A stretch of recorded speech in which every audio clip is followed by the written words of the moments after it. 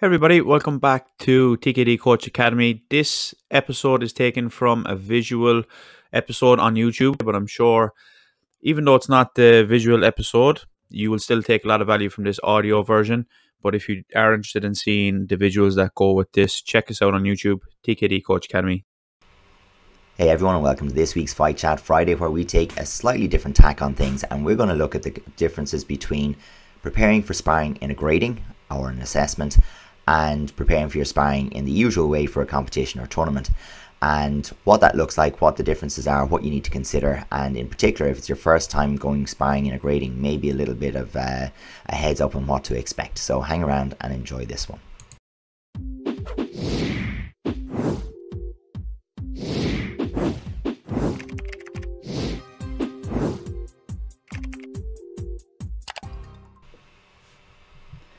Hey everybody, welcome back to TKD Coach Academy's Fight Chat Friday. So I'm Richie Ford, joined as always by Adrian Byrne. How are we, Richie? If you're new to the channel, how are we? If you're new to the channel, make sure and subscribe.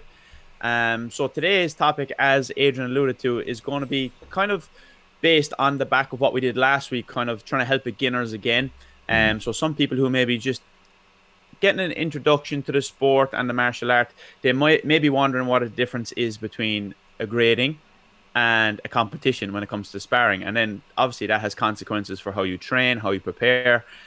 So we're going to go through that today and discuss some different things regarding the differences, maybe some similarities, and a couple of other things that you need to consider. Absolutely. And you know, as we jump into this, the very first thing to consider is that when it comes to the competition, the rules are the rules, and everybody knows what they are, and they're entirely, you know, set right across the board. And the purpose in competition is to match evenly matched people against each other. So whether that's by weight, age, or grade progression, where when you get into the grading, the purpose of sparring in a grading is to assess progression and competence. So you will end up with these mismatches, you know, by age, by gender, by weight category, by level of experience or ability in sparring. So straight away we run into, it's a different thing, it's a different animal. Yeah, absolutely. And listen, that's what it is. It's a different objective. When you're in competition, your objective is to win and get more points on the scoreboard before the time is up. Here in a grading, there's a completely different objective. It's to show your skill level and your competence. And this can also, like, when you think about a tournament and a competition, your objective is to win by any means necessary within the rules set. Yeah. Exactly. So when we're looking at the grading, then you're also being assessed on your ability to control your skill level as well, especially if you're against somebody who's at a lower level, or they may be older than you, for example, or of course there's lots of different variations on the partners that you can see. So it's very important that it's not just about you dominating, but your ability to control your skills. Yeah, it's a little bit different from the competition, where it's not really about you winning. It is somewhat more cooperative. So the difference between a competition where only one person can progress to the next round and an assessment or grading where both people can pass and be successful and both people can fail is that you don't need to win. You don't need to score all the points to be successful. And in fact, you know, finding one winning strategy that works actually might limit your ability to show what you can do within the realm. So in other words, if you've got an effective front leg side kick and your opponent in the for the purposes of the grading just isn't able to deal with it, sticking with that and being successful with that the whole way through the round isn't maybe a great way to show that you have range, that you have ability, that you've progressed from the last time. Whereas in a competition, if someone can't deal with your front leg side kick, well, you don't change it until you know you're like, oh, I have the winning ticket. I'll hang on to that. So that you straight away arrive at a different mentality. So I suppose it's important to say as well, you know, now early in the video, this isn't us bashing on what goes on in a grading or in grading sparring. We're just addressing the fact that they are two quite different animals.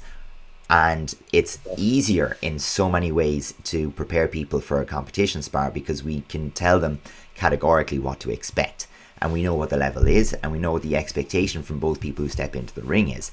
And one of the challenges that we have when it comes to the assessment or the grading sparring is it's very hard to say for sure what it'll be like. Because, you know, let's say we're sending forward a black tag for a black belt grading.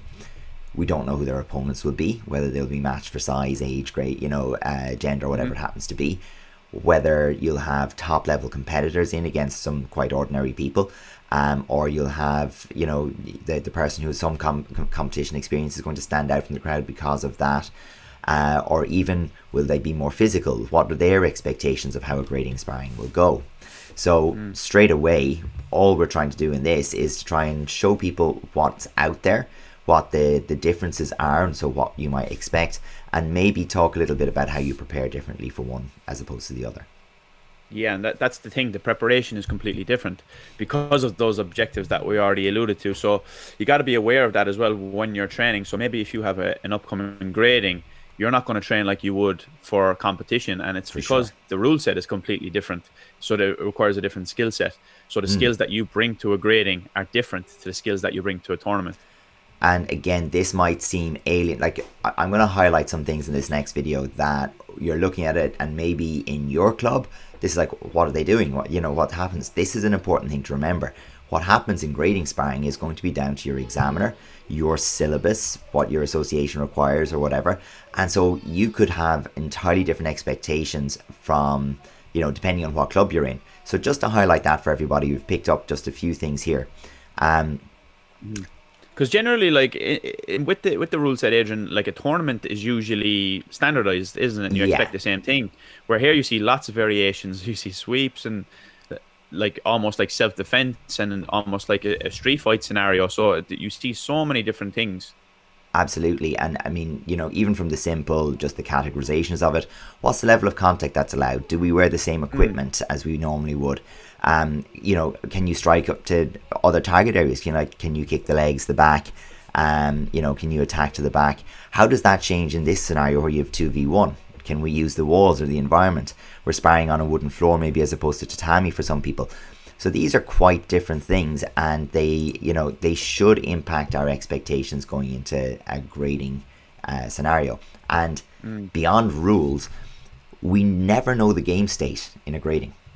Yeah. So when we're training, but there is no game state. Sure, there's not. Correct. Yeah. That's the thing. We're not heading towards there being a winner at the end.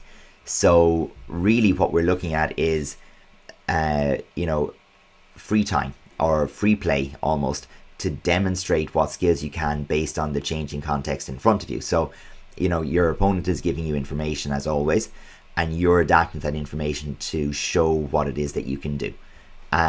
You know, and to deal with the opponent as best you can depending on the challenge that's presented to you. Whereas, as you said, once you enter into a competition and the clock starts, the game state evolves and progresses, and you're expected to respond to the game state to turn it in your favor. So and that's the art side of all of this as well, martial art. So it's like the art is the creativity and how you deal with the problems and things like that. So we see here, like, the solutions that people come up with are usually based on their training experience. But sometimes then we'll touch on it later, maybe their training isn't representative of what happens in a grading. So it's how you train for that then as well. And people train for that different. Some schools, they have the objective of training for martial arts, self-defense. Yeah. Or other schools and academies, they're more focused on the sports side of things. Absolutely. And again, that will be, you know, it'll probably be reflected to some degree in the grading syllabus, whether you do your sparring with or without sparring gear, whether you have one opponent or multiple, whether you're allowed those strikes to the back or to what we would consider illegal targets from the purposes of the sport. You know, those would be different things that, you know, will totally change the shape of the game. So there is another variation that's very common, particularly in the higher grades in many organizations and as you go up towards black belt gradings, and that's the concept of 2v1 or 3v1 sparring. And straight away, when you compare that to a regular sparring match, you know, you have way more variables that come into it that become possible. And you've also got quite a challenge in that, you know, from a self-defense point of view, how do you try to deal with two opponents? Well, you try to make sure that one of them goes away. And that becomes quite a difficult thing to manage in a controlled sparring environment. As we can see, I was going to say, good timing there. As we can see, it can be quite difficult, particularly when you're the rabbit. Yeah, and I think that's straight off the bat in the first two clips here that we seen. The first one, I seen like kicks that were more technical, as in like things you might see in terms of like patterns and technical content. Sure. Where this is, to me, seems like more of a real life situation, more kind of like a fight or the self-defense aspect.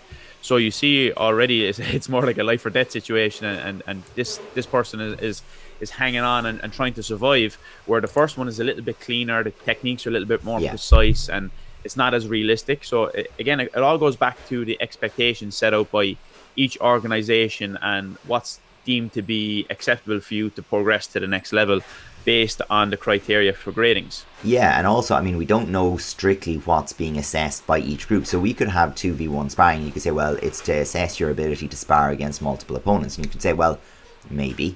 Maybe it's looking a little bit at resilience. You're going to be losing. You're going to be scored, probably you're going to be heavily scored on. You're going to be taking more contact. You're going to be swarmed. You're going to be basically overloaded with sensory information. And it's going, it might be a case of, well, let's see how you react. Let's see how this affects you, shapes you, and can you deal with the scenario? Have you got some resilience? Will you keep coming? So there's an element of that. Then, obviously there's some element of testing ring position and strategy. So can you avoid being backed into a corner, finding yourself with both people having the ability? Can you line up your opponent? So there are elements of it that you could say, well, that's what we're testing here, rather than strictly, are you good at sparring? So yeah.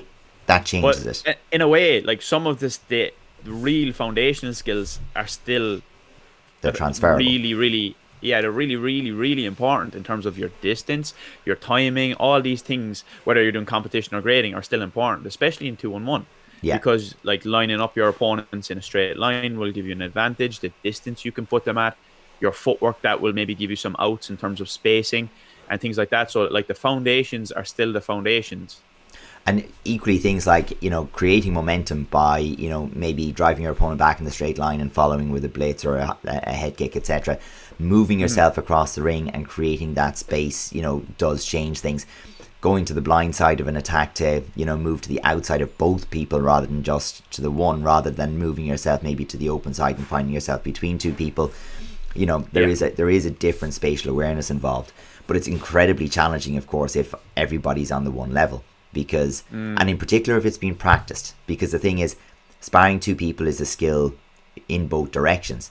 So if the two people sparring against you as the one individual have practiced that, it's like tag teaming the punch bag. It's it can be pretty bad. So there is an element of, the more you train and practice specifically for something like 2v1 or 3v1, the more you're kind of creating a scenario where the rabbit or the punch bag is really in a bad place. It's very hard to practice, so that if both sides are practicing it, the people with the advantage don't make better use of their advantage.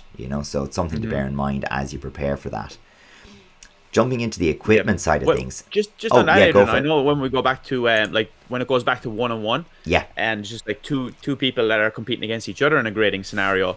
I know my thoughts on this, but I wonder, what is your perspective in terms of when two competitors come against each other in a grading? What do you see a massive difference compared to when they're sparring other people at the same grading on the same mat, in terms of when there's an adjustment there? Because if you get two competitors, it's kind of going to go back to just normal. Go back to how they spar, exactly. Yeah, but they're going to be just comfortable in that whole situation. They know what to expect from each other, and that there's I suppose what you'd call a social contract. Like, they know it's fine to hit each other.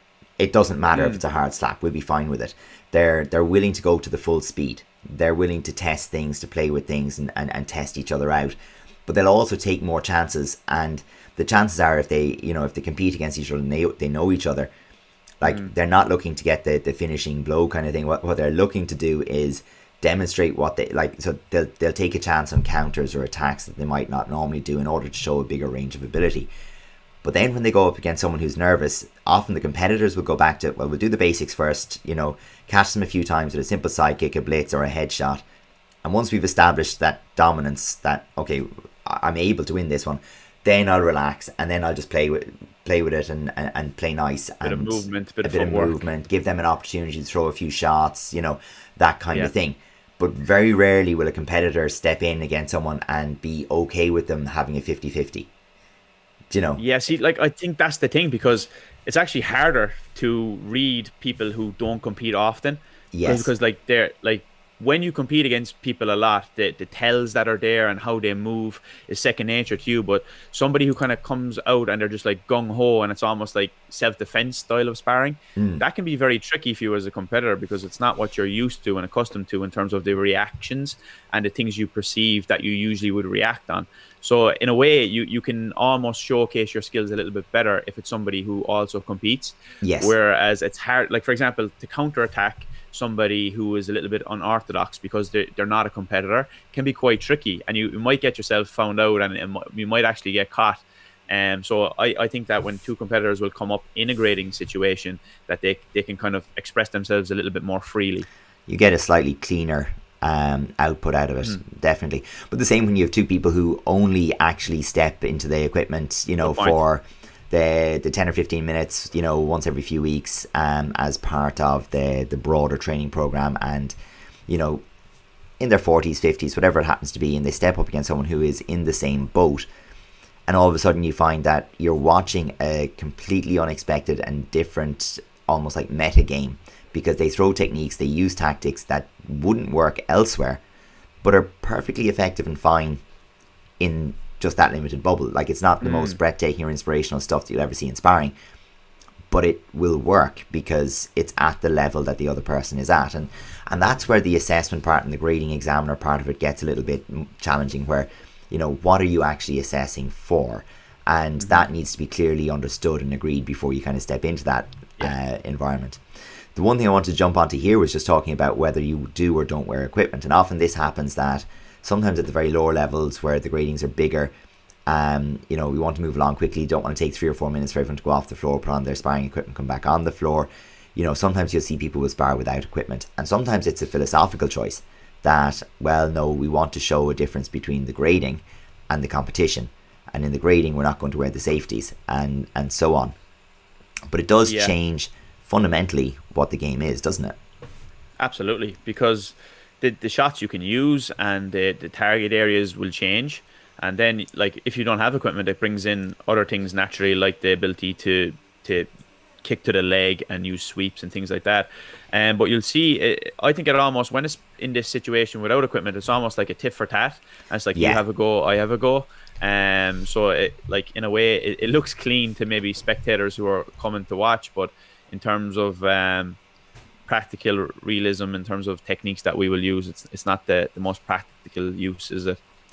Well, I mean, it just was I suppose it doesn't really relate to the sparring that we're going to go to, and it doesn't really relate to the self-defense side of it. What you end up with is, I think, no man's land. Yeah, a little bit of a no man's land. It's you've kind of got almost like a demonstration event. It's like doing 1-for-1 as a warm-up, you know. So I'll throw, you throw, I'll throw, you throw, and we just go through our repertoire and we kind of loosen everything out and start to feel good and move well, and it can have an element of that to it. And, you know, there's always a thing of, well, we don't have the gloves on, so the very first thing is like the twinkly fingers, and you're looking for kicks to get caught in fingers and all that kind of stuff. It's one of those things that can just happen. You know, if there's no mouth guard or anything like that, you're in that kind of grey area. I think in Ireland we've moved away from that almost entirely because, you know, just the insurance doesn't cover you if you're not wearing your gear and you're sparring, you know, which is like, it's just one of those things.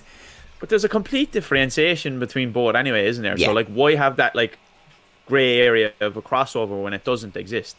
I mean, the technical and, like, the pattern side of things is one aspect, and then the sparring is another aspect. I mean, they don't cross over. So, like, use your step sparring and your traditional sparring for the more technical side, but don't be trying to cross over and create blurred lines that don't exist. I think it just gets messy. And I think the issue that you have is if you haven't practiced sparring without sparring gear, you know, your ranges are going to be different because, you know, to do it without the sparring gear, all of a sudden we need to go to open hand touches, you know, to the head and so on. Otherwise, you've got split heads everywhere. You know, you've got to, you know, you're changing, you're like trying to tap the face down, so you're changing the types of techniques.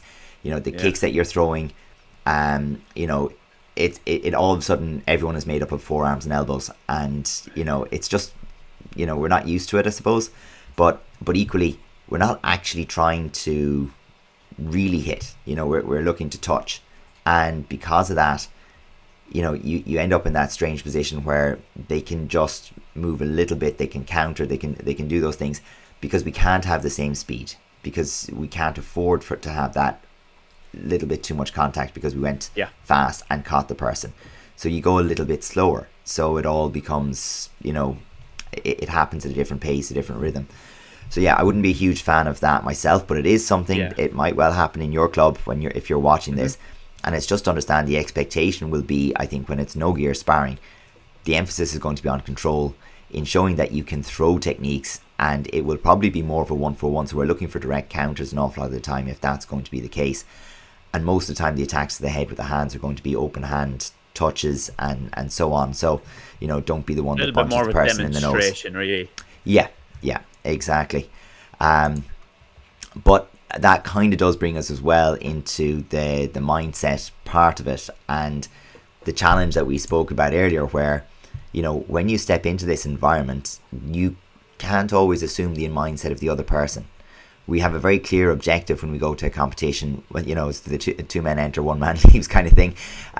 Go back to Beyond Thunderdome, but the notion is both people expect that one will win and one will lose, and that will be the end of the day for one person, and the other person will progress to the next round or will win.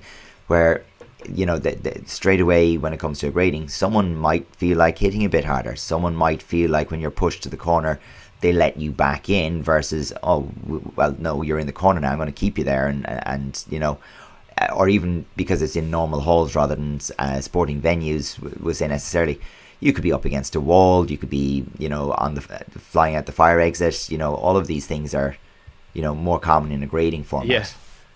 Yeah, falling over people watching there, like we've seen, and things like that. But yeah, there's a complete difference in the mindset, and you can even see that in terms of how it happens, because like the entry shots that people are using to close the distance and stuff don't really exist. People are throwing wild shots because they want to show their skills in terms of their different techniques they can use, and the array of shots they have.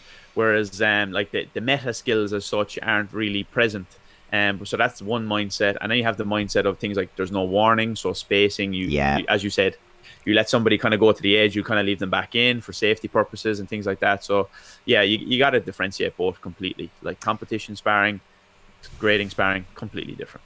Exactly. And I'll leave this one run as we're talking about the difference in the training, just to have it running in the background. But I think one of the first things that we get when we start to look into it is, you know, very often the scenario for grading, just for efficiency, is we're going to have, and it can often be the way in training as well, we have lots of people on the floor in their pairs, you know, and they're moving in their own spaces. So okay, in this case now it's just two people, but you know, in many of them you're going to see a big group of people paired off on the floor, and they're avoiding each other, they're avoiding the edges of the ring and all of that kind of thing. So straight away you're not training for, you know, you're not training around, okay, maybe a bit of spatial awareness, but you're not training around ring position mattering because there's no ring.